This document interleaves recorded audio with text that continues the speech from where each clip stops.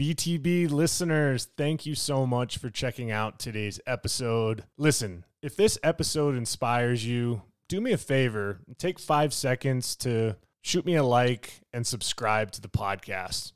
There are several more exciting guests that are in the pipeline, and I just can't thank you enough for your continued support, and let's keep paying the mission forward. In today's episode, I interview Dave MacPherson. He's the former coach of renowned tennis stars Bob and Mike Bryan, the Bryan brothers, and he also coached John Isner. We discuss Dave's coaching career, his philosophy, the dynamic between him and the players that he's coached, his upcoming venture coaching Jackson Winthrow and Nate Lemons going into 2024. This conversation touches on various aspects of tennis, including doubles coaching, the mental challenges of the sport, adapting to different coaching needs, and strategy. Dave's journey is one of the most remarkable I've come across, and I look forward to sharing his story. Don't be afraid of the dark. Be careful with stars. Not every light is gonna guide you, baby. Welcome to the BTB Project, designed to empower listeners to identify their why and to live their best lives no matter the circumstances. My name is Coleman Gerhardt. A former athlete and motivational coach, I've had the opportunity to inspire thousands through my story and help accomplish what they are built to be. You'll be encouraged by each and every episode, and let's get into it. Yeah, when I blow up, I'ma soar high like Peter Pan. In real life, be living out my dreams. If I'm waking up, it's in a foreign land. The BTB Project has had many opportunities to connect with people that have unbelievable stories.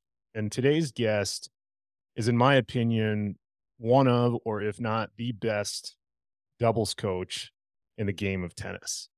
I say that because this gentleman has had a resume that if I tried to roll it out on the ground, it would take me a few miles to read through all of the success he's been able to have. But more importantly, I'm just excited to hear more about his story, his heart, what makes him tick. He's the former coach of Bob and Mike Bryan. Spent 18 years on the ATP World Tour. He's helped not only doubles folks, but also singles players. And he's now the co-director at No Quit Academy in Las Vegas. Mr. Dave MacPherson, welcome to the BTB Project. Thank you, Coleman. A pleasure to be here. We'll enjoy our conversation. No, absolutely. And it's pretty wild how small the tennis world is. I know that James McGee is someone that works closely alongside you there at No Quit Academy. And he is someone that has been a tremendous mentor to me and what he was able to do for his country of Ireland and on the tour, and now giving back to kids at No Quit. And I would love to start for you just to share with the listeners a little bit more about why you wanted to spend the time that you have spent at No Quit and some of the lives that you've been able to impact since being there. Yeah, I suppose it was just meant to be. I had some amazing years with Mike and Bob and then John Isner, and with John winding down his career, I needed a new path to go. And I got a call around Christmas time last year from Ryan Wolfington, our president of the Inspiring Children Foundation, who support the No Quit Academy, just asking if I'd possibly be interested in being a co-director. And I just felt drawn to the whole thing because I had a lot of experience popping in and doing little appearances and little coaching days with the kids down there at No Quit.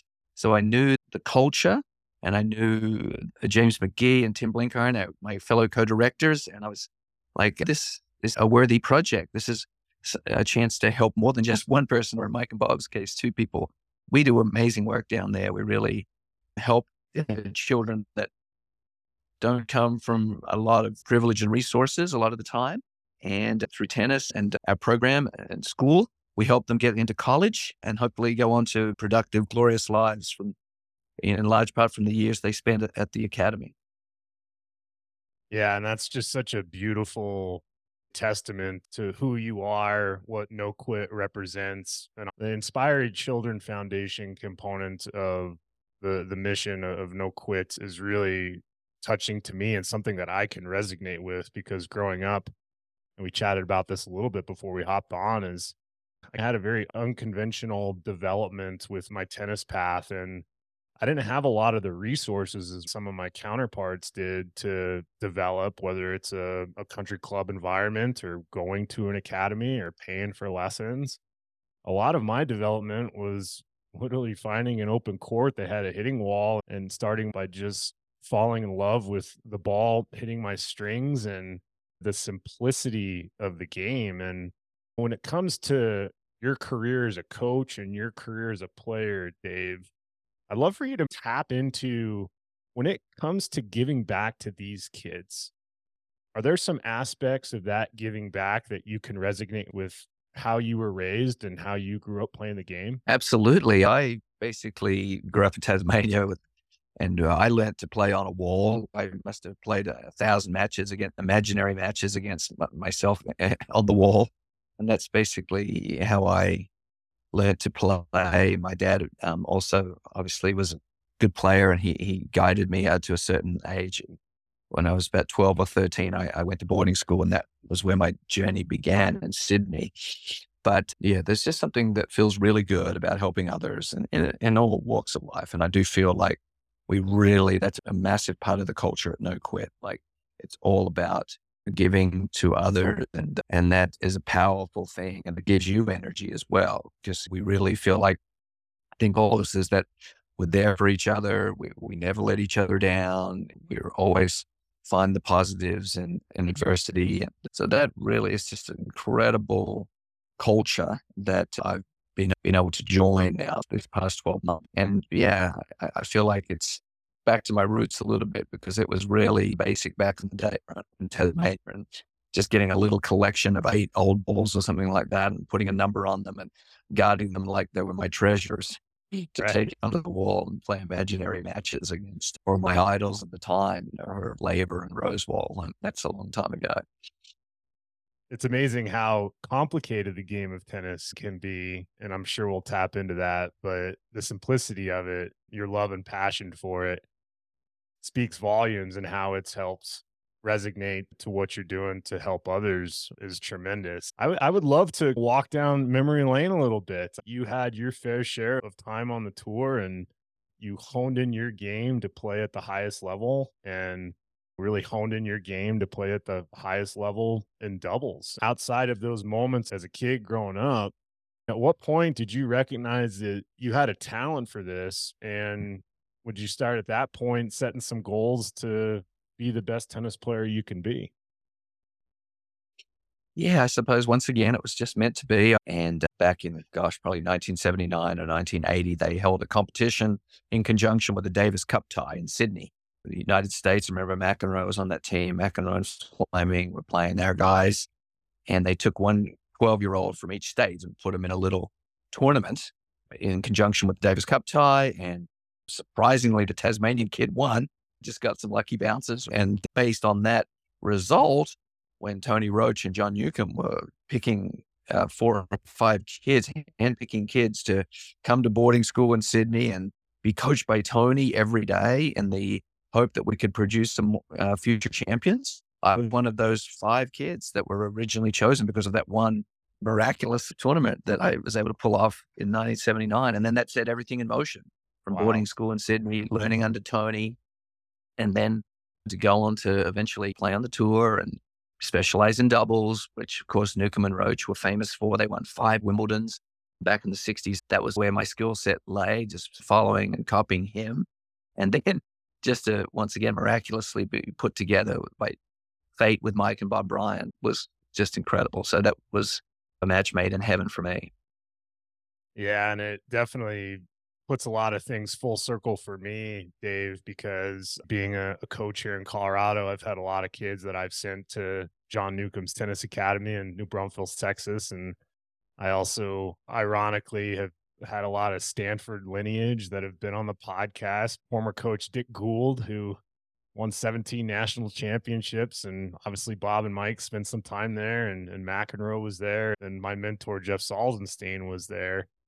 And it's really fascinating because this concept of doubles, I know that tennis can be deemed as a individual sport, and in the college world when I was playing, you play your doubles point and then you go play singles and you have to tap into both. But I just would be curious based off of your development when you were noticed and when you played on the tour.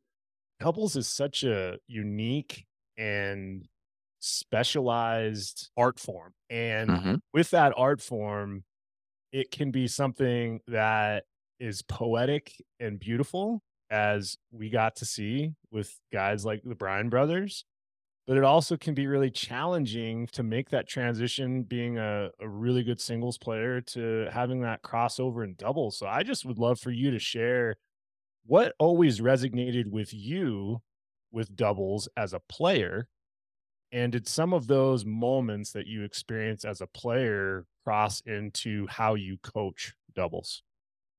Yes, I think all kids when they're growing up, they dream of winning Wimbledon singles, and I certainly did that. And but it was just the way my skill set was made that would have more success. The older I got, the more success I would have in doubles. I was a better volleyer. I had good anticipation. I brought positive energy to my partner, all the things that help you win in doubles. That's what I was good at. And I was weaker in singles areas. Like I wasn't particularly strong or powerful. So that's what gravitated my game towards doubles, just out of realizing, wow, you're a lot better at doubles than singles. So this is where you need to focus your energies. And then as a coach, my first pro tour assignment really was to coach Mike and Bob Bryant. So that was what I knew. And as incredible as they already were, they were just one little step away from what they ended up becoming. So we were just well suited to each other. And then after the career with Mike and Bob, teaming up with John Isner, it was a real challenge to get back and think in terms of singles again and rededicate my thinking to what works in singles. So that was a big shift, but it's all part of the process and the journey. Obviously, those are just the high caliber players that you got to be around. Obviously, as fans or as spectators, like I have been, greatness on the court, you see what they're capable of. But as a coach, I really resonated with what you said when you started with Bob and Mike, and they were having success, but they needed something to get them over the hump, to allow them to do something extraordinary. And really, at the end of the time that you spent with them, 15 Grand Slams, 100 ATP doubles titles, Davis Cup titles, Olympic gold medals. There wasn't anything that they didn't do, Dave. But I'm just curious, from your coaching perspective, what were they missing that allowed them to get over the hump? And how were you able to recognize that as a coach? Looking back, because they had lost 6 Grand Slam finals in a row leading up to the 2005 US Open. They were already the number 1 or 2 team. They just were having trouble winning the big matches. It was just a little bit of a crisis of confidence and belief in the big moments. Just having a fresh voice for that 2005 US Open to be a buffer between them, because that was always the challenge with the twins. They had the incredible communication, but someone had to make decisions. Like they just needed someone to be their intermediary or their little captain of the team. Yep. That seemed they functioned better.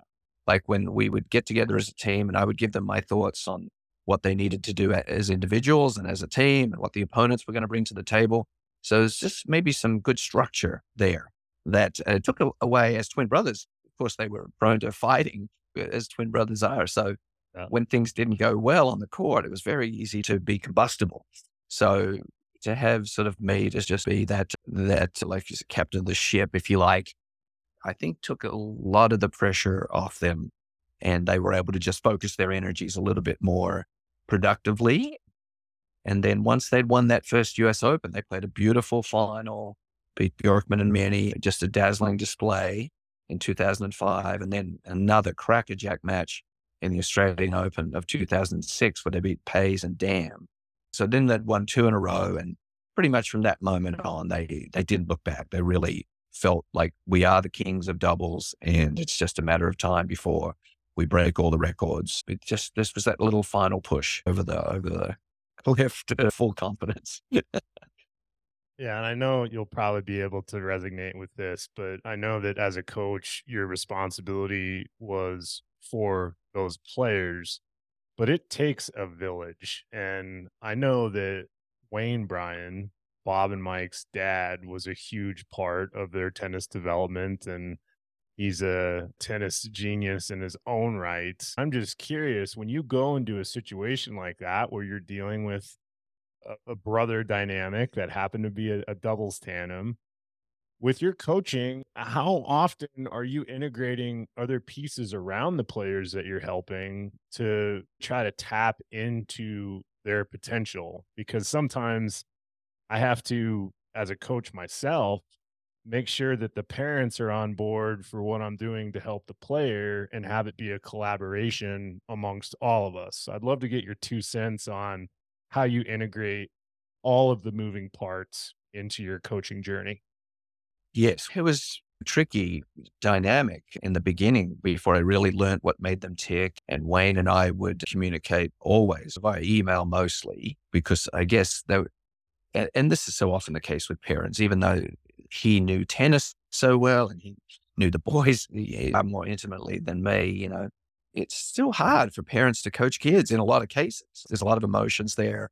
So the boys, I think at some point felt like, and Wayne, they just realized that we're going to have to go outside the family, just get someone independent, probably just to, keep things operating at the most productive level. But Wayne and I would communicate all the time, and he would give me insights, especially in the early years, that I would have not known or not picked up on as individuals and their emotions and everything. So we were a closely knit sort of group right from the beginning, and Wayne was great with me. And we had a fantastic relationship all the way through, constant communication. And it was just the right way for him to coach. Like, he was able to still be a massive influence, not only in the formative years with his wife, Kathy, teaching them how to play, getting them all the way to Stanford, and then Coach Gould, helping them progress even farther, and then out onto the tour, all the way to where we joined up in 2005. So I guess a testament to Wayne and Kathy, that they were just intelligent and so selfless that they were able to collaborate and help the boys be the best they could be. That's really powerful that you were willing to collaborate.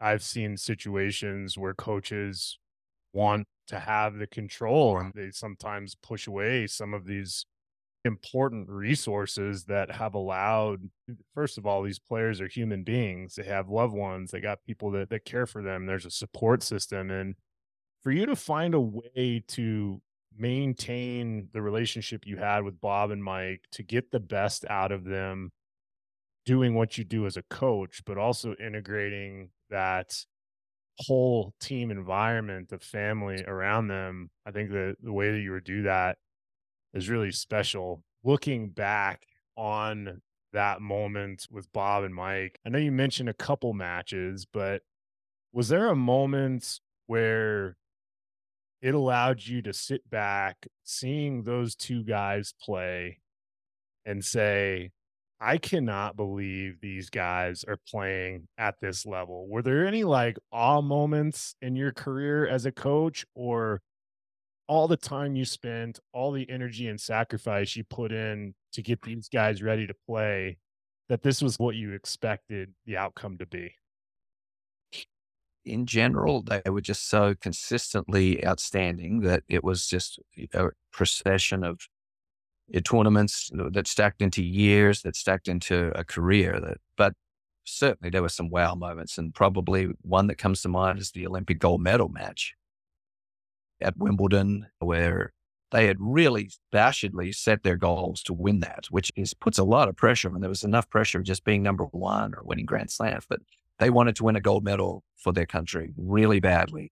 So the pressure on them that day was enormous. They were the favorites, but they were playing a very formidable team in Songa and Lodra, who were well suited to grass. And Lodra had beaten them in a Wimbledon final previously. So this was a really big challenge. And just the way they stepped up and played a great first game to break serve and then held on, I think, to win the match 6-3, 7-6 for the gold medal. That was a wow moment. So guys are so courageous. Not only are they a lot of courage and self-belief to play such a great match when you wanted it. Yeah, no, absolutely. And I'm always curious, when players like that win a gold medal, does the coach get a gold medal too? I think the boys made me sort of a replica gold, which was super nice of them because I was just their personal coach. Yeah. Because I wasn't the US coach. Jay Berger, I think, was our US coach, if I remember correctly. Nope. And we had Mike on the team trying to draw on those memories. I hope I got that right. As a personal, just individual coach, I was just lucky to even be there. I wasn't officially nominated as the US tennis coach, but the boys, they were great. They got me a replica gold medal, which I have back in Tasmania at my mom's house. Gotcha. No, that's awesome. I'm just curious because obviously you've been able to coach one of the greatest, if not the greatest doubles tandem of all time. I am currently a high school coach out here in Colorado. Got a very competitive tennis program that has allowed us to have some connections with some other pretty good doubles players from the tour. And there's a gentleman that spends some time with us the last couple of years, Oliver Maric from Austria. I don't know if that Yeah. name rings a bell. Of course. Yeah. No, he was one of the Brian's rivals for many years. Yeah. Wonderful doubles player. Yeah, so he's out helping a couple of our high school practices, and it's just been neat to pick his brain on ideal double strategy and some of the general ins and outs of doubles. But I'm just curious, if you had four people on a court and they were, I would say, average or above average tennis players, and you're teaching them doubles 101, what's the Dave MacPherson rule of thumb on how to maximize your doubles potential? I guess Mike and Bob and we used to just break it down into 4 games. We'd address all 4 games. Bob serve, Mike serve, and each of the opponent's service games. So we'd talk about how best to hold Bob serve, like where is the best place to serve and how involved should Mike be at the net. It's an elaborate process, but that's how we used to do it. We used to say, okay, the match is comprised of four games, and let's talk about each game and talk about how best to win that game each time. So that was how we would do it. But when the boys were serving, obviously, it was very important about where we placed the serve. We tried to get the net man involved as much as possible because he's the person already up on top of the net, very close to the net. So if he can get his racket on the ball first, that really increases your chances. If you're a competent volley, of course, or smash, that increases your chances of holding serve. So we had a number in mind of at least 2 points a game where the net player would finish the point on the third shot for the server. And if you weren't winning 2 points a game in that regard, you weren't doing your job. So there was a desperation from the server's partner. And I think that's a great rule of thumb for people at most all advanced levels, that the net player or the server should be trying to win at least 2 points a game for the server without even if the server can put his serve in the box, especially if he can put it in the box in a location that he says he's going to put it in, then the net man should be able to do that for him. And then on the return, obviously, it's your job as the returner to avoid the net player, either by lob or by going down the line or being accurate with your cross-court return. Once you've gotten the ball to the server, then it's an even level playing field, and then you have a chance to break serve. But if you don't get the ball past the net player on the first return, then there'll be some difficulty in breaking serve. So that, in a kind of a very simple nutshell, is like the themes that we would focus on. Yeah. That's awesome. And the last tactical question I have for you is, there's this interesting dilemma out there. You said being the first person at the net to get the ball on your racket with the volley, but there's a lot of singles players that struggle up there at the net. And I've seen a lot of predominant tour guys play 2 back. And I just would love to get your 2 cents on formations and ideal formations and doubles. Do you really need an ideal formation, or is 1 up, 1 back really just the way to do it? I know Mike and Bob played a lot of 2 back, especially against the bigger serving teams. And I think most at the higher level, when the serving is good and the net player is active, it makes all the sense in the world not to be one up, one back on first serve return. You give yourself a chance to extend the point and make it tougher for the server to hold if you're two back on first serve. Mike and Bob, we would obviously talk about that a lot before every match. And yeah, traditionally in the old Newcomb and Roach days, they didn't do that. They played their returner's partner out nearly in all situations. Everything was on grass back then. So you rarely got a good bounce. So your chance of hitting a good ground stroke were not good. The conventional wisdom back then was just stick the man up at the net and don't let it bounce.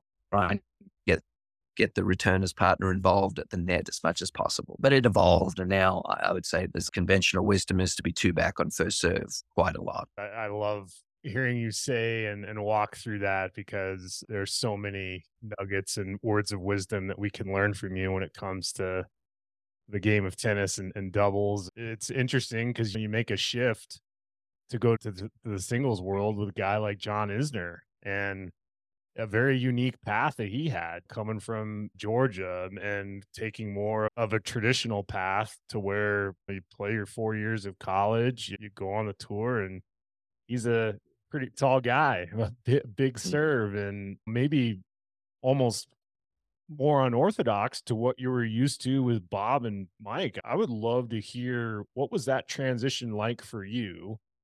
How did that relationship start? Yeah, John and I were really good friends even before we started working together. Got to know him a lot during Davis Cup because I was there helping Mike and Bob play the doubles point. Jim Courier, the captain at the time, was fantastic about inviting me onto the team in an unofficial capacity to just try and help Mike and Bob be at their best so he could focus on the singles aspects of the points. But so John and I bonded during Davis Cup, and then his coach at the time, Justin Gimelstob, was my best friend also. So that was just really good synergy. And we had so much in common. We both love our sports so passionately. So we could talk about hockey and football all day. So we were just two peas in a pod as far as personalities. That was just a really good fit for us. When John asked me to come help and join the team with Justin and Renee Moeller, we were a triumvirate coaching partnership there for 2018, I think.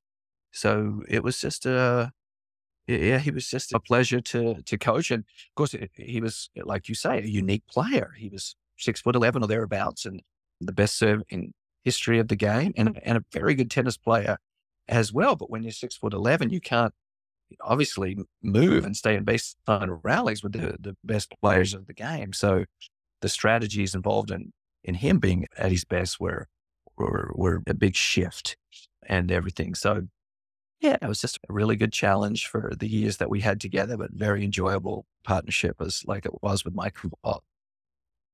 Yeah, and knowing how big his serve was, I'm just curious, from the time that you worked with him, what was the biggest serve you saw him hit? How quick was it? His serve was just such a thing of beauty. It was so rhythmic and so clutch. Like the bigger the point, the more likely John was to hit a thunderous serve right in the corner, all four corners. No one knew for sure where he was going, and it was the best I've ever seen.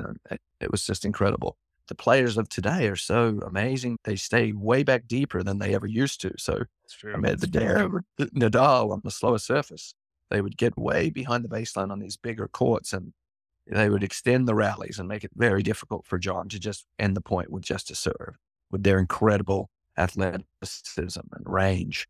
So then obviously the advantage, as soon as the point started, just from the movement differential, even though John had an amazing forehand, a nice backhand, and beautiful touch, just the movement differential shifted the scales in someone like all of these singles players of today were just so incredible movers and baseline players. So there was always a challenge for John to break serve, because even if he hit a good, strong return, he really had to come up with 4 great points to get a break. And oftentimes 2 or 3, he could manage, but that last elusive break point was tough against a Rafa or Roger or Novak. It's so tough to basically be asked to hit a cold winner, because apart from that, it was hard to beat these guys. You can't run, and they're from the baseline. So yeah, it was a challenge, and a great journey. It's a type of playing style that I can relate to. I was a big server, big forehand. I did not want the points to last very long. And watching John's career and watching him have success, it reminded me a lot of a guy like Andy Roddick. Andy Roddick was the one that I always looked up to as a kid and watching him serve. And now we're seeing what Ben Shelton's doing. And there's a lot Yep. of opportunities for these big servers to continue to have success. And I just love that you've been able as a coach to tap into not only that passion that you have for doubles, but to do what you did with John. But I want to pivot real quick because I know that you also spent some time, I believe, in the college tennis world at George Washington University. Would you mind touching on your experience and what it was like to do some time in the college scene and how that was different than some of the tour players you worked with? Yeah, no, that was a big adjustment for me. It was time between coaching Mike and Bob and John. And yeah, I had that opportunity to coach in Washington, and it was just a little respite from the tour for me. But and I did love certain aspects of the college coaching, certainly the team camaraderie and the energy of college. That's just really something special. So I really did had my moments of really enjoying the college coaching, but there's a lot that goes into being a college coach that's outside tennis that wasn't as well suited to my personality. So in the end, I realized I'm a lot more better suited to being a professional coach than, sort of all the stuff that goes into being a college coach that I'm looking for. It was just too much paperwork for me in too It's much funny jumps you through say hoops and rules and regulation. Yeah, I will never go back and do it again. I can safely say that.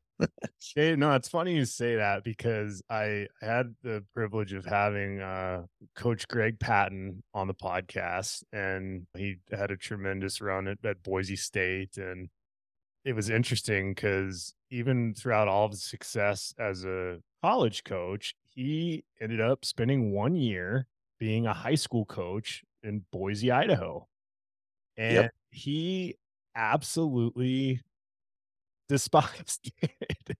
He did Yeah. not gel with just the difference of the parent dynamic and some of those situations. He was so excited to give back to those kids, but he didn't realize some of the ancillaries that came with it in the high school world. And me being a 17-year high school coach, I understand some of those challenges and talking to some of my friends that are current college coaches and then the rules and regulations and recruiting and things like that. I just appreciate your honesty that you had enough self-awareness to know truly where your skill set is. And it walks us right back into what you're up to now. I know that you're recharging your batteries in California, getting to spend some time with family. You're back on the tour, helping a really exciting doubles tandem that is looking to do some great things in 2024. I'd love for you to share with the listeners what is this next step in your journey to helping this doubles team on the tour in today's day and age. Yeah, it's an interesting story, really. That Cincinnati tournament of this year, mid in the summer, I was just chatting with Bob Bryan, and who's now our Davis Cup captain, for the United States, and he said there's a young team that I think would be really a good fit for you to possibly coach. So he put us together, Nate Lammons and Jackson Withrow. They're in their late 20s, and they're just coming on really strong right now. And they almost made the World Tour doubles finals this year. We cracked the top 10 teams. So they were playing at a very high level. So we teamed up forces in the off season here. They came out to Las Vegas, put in a training week at No Quit. We're leaving right after Christmas to go back and attack the Australian summer. Yeah, it's an exciting time. Just really go back into put my Mike and Bob cap on a little bit, even though they're not twin brothers, to coach doubles at the absolute pinnacle of the game. It's going to be fun.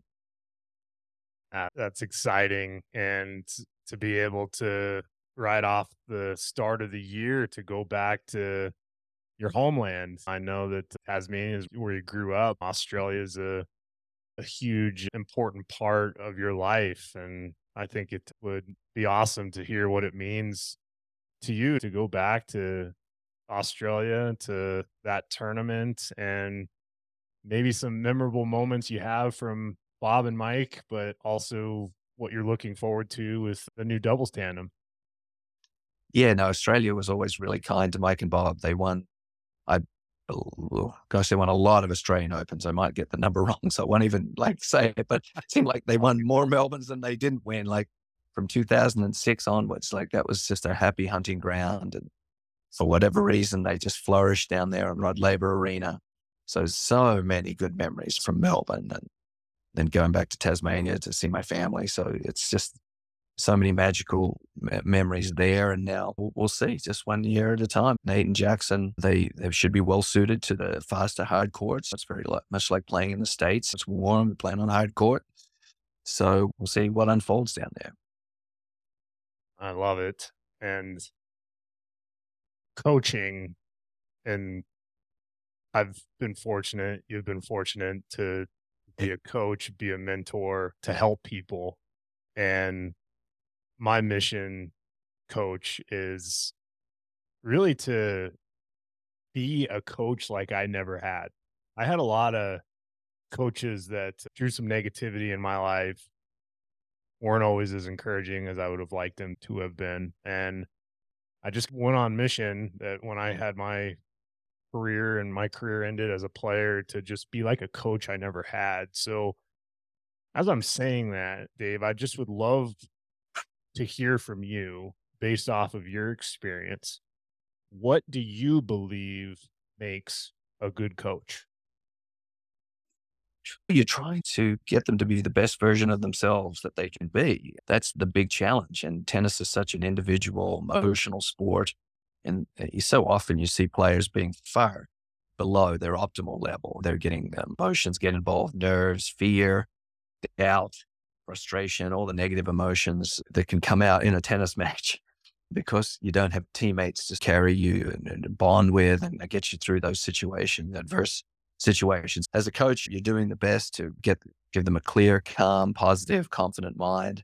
And then, of course, you're working on their game as well. But if you can accomplish the mental serenity and determination that it takes, that combination of being a fierce, determined, no quit competitor, and also a calm, cerebral, getting the best out of yourself person on the court. If you can accomplish that, then it comes together.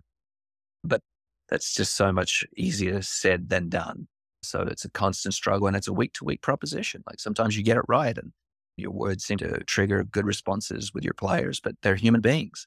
And 1 week, John will be in one wonderful place and playing just amazing tennis and beating the best singles players in the world. And the next week, the emotions get the better of him when he plays a more anxious, irritated match. And you don't wonder because you've been there yourself, what it's like.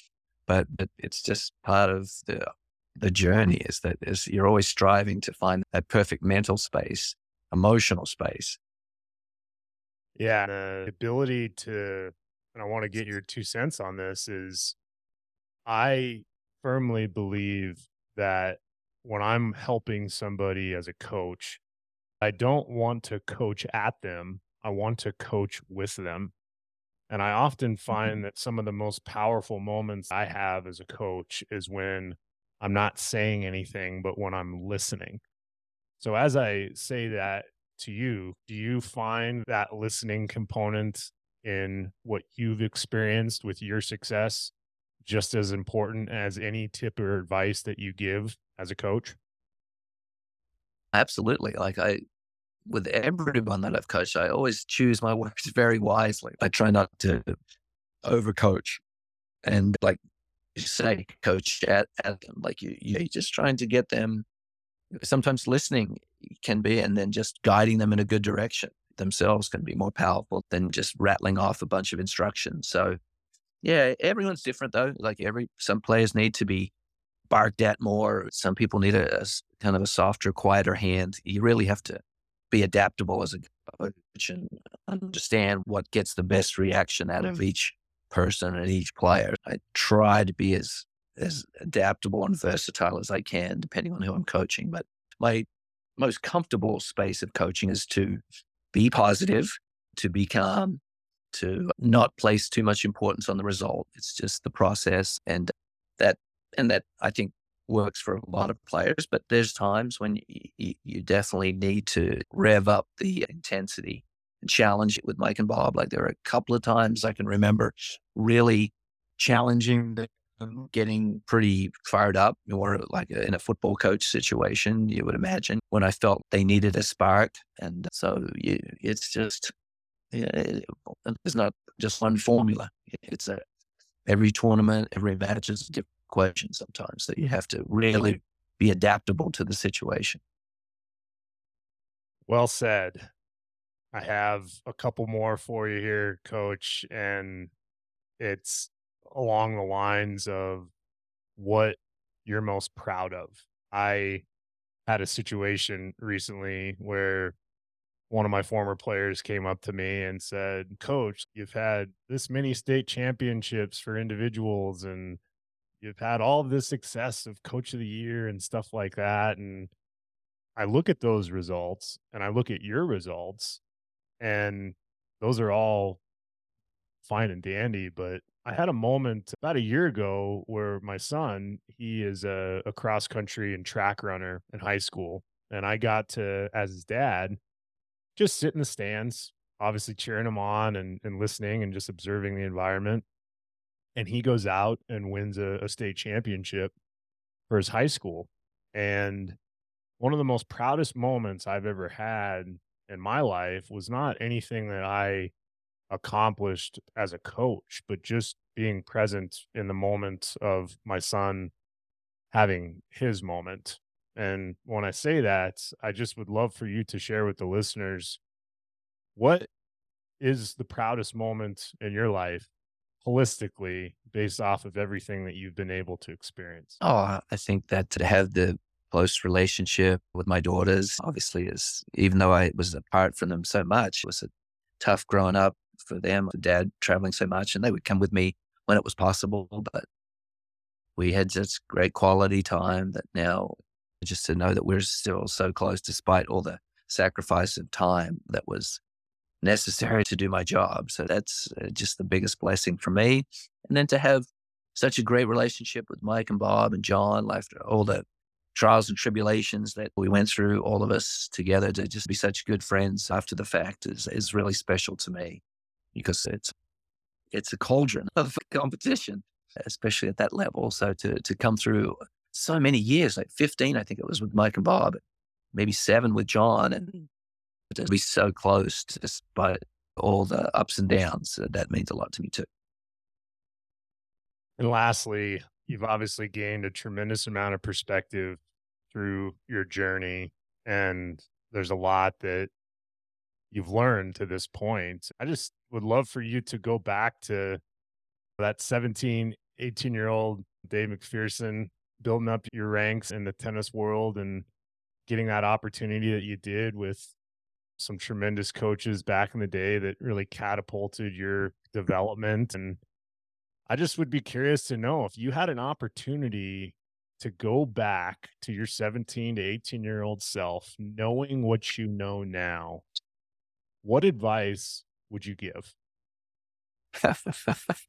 Oh gosh, I wouldn't change anything. Everything's just meant to be. Obviously, looking back, I probably would have tried to learn a 200 backhand, and I would have played doubles on the deuce like Bob ended up as a lefty. There's lots of things that I would have probably tried I to would play have done left-handed differently. like you know, that's right. But there's no point really. You can't change anything. But I suppose, no, I wouldn't change anything. Like I obviously could have done better as a player. I did well, but looking back, I should have developed a stronger baseline game. And maybe because growing up, our heroes were all Australian, one-handed backhand, all slices. And by the time the 80s rolled around, so that game was a bit antiquated. So just from a practical standpoint, I probably should have tried to learn a better topspin backhand or a two-handed backhand to see the future, because I was playing such an old-fashioned way that it just didn't stack up very well with where the game went. So I suppose just if you're asking from a practical standpoint, would a 17-year-old David MacPherson to be a better tennis player? That's what I probably needed to do. But I was so used to my slice backhand, I used to just poke it in there and it was good for that particular moment in time.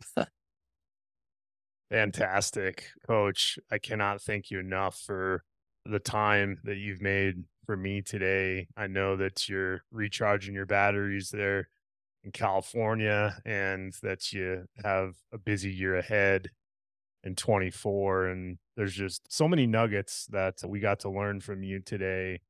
But most importantly, I'm proud of you. I am very humbled to hear your heart and your passion to help people, something that deeply resonates with me. And a tremendous story, one of the greatest coaches of all time in tennis. And I can't thank you enough for joining me on the BTB project. It was my pleasure, Colin. I enjoyed every minute of it. Excellent. Listen, if this episode inspired you, do me a favor, like and subscribe to the BTB project. Better yet, send the episode over to a friend, family member, or colleague and let them know why it impacted you. It's these types of stories that allow us to understand what we're capable of and, more importantly, to keep paying the mission forward. I'm proud of each and every one of you. And until next time, take care. You're told I'll be your heart, temptation.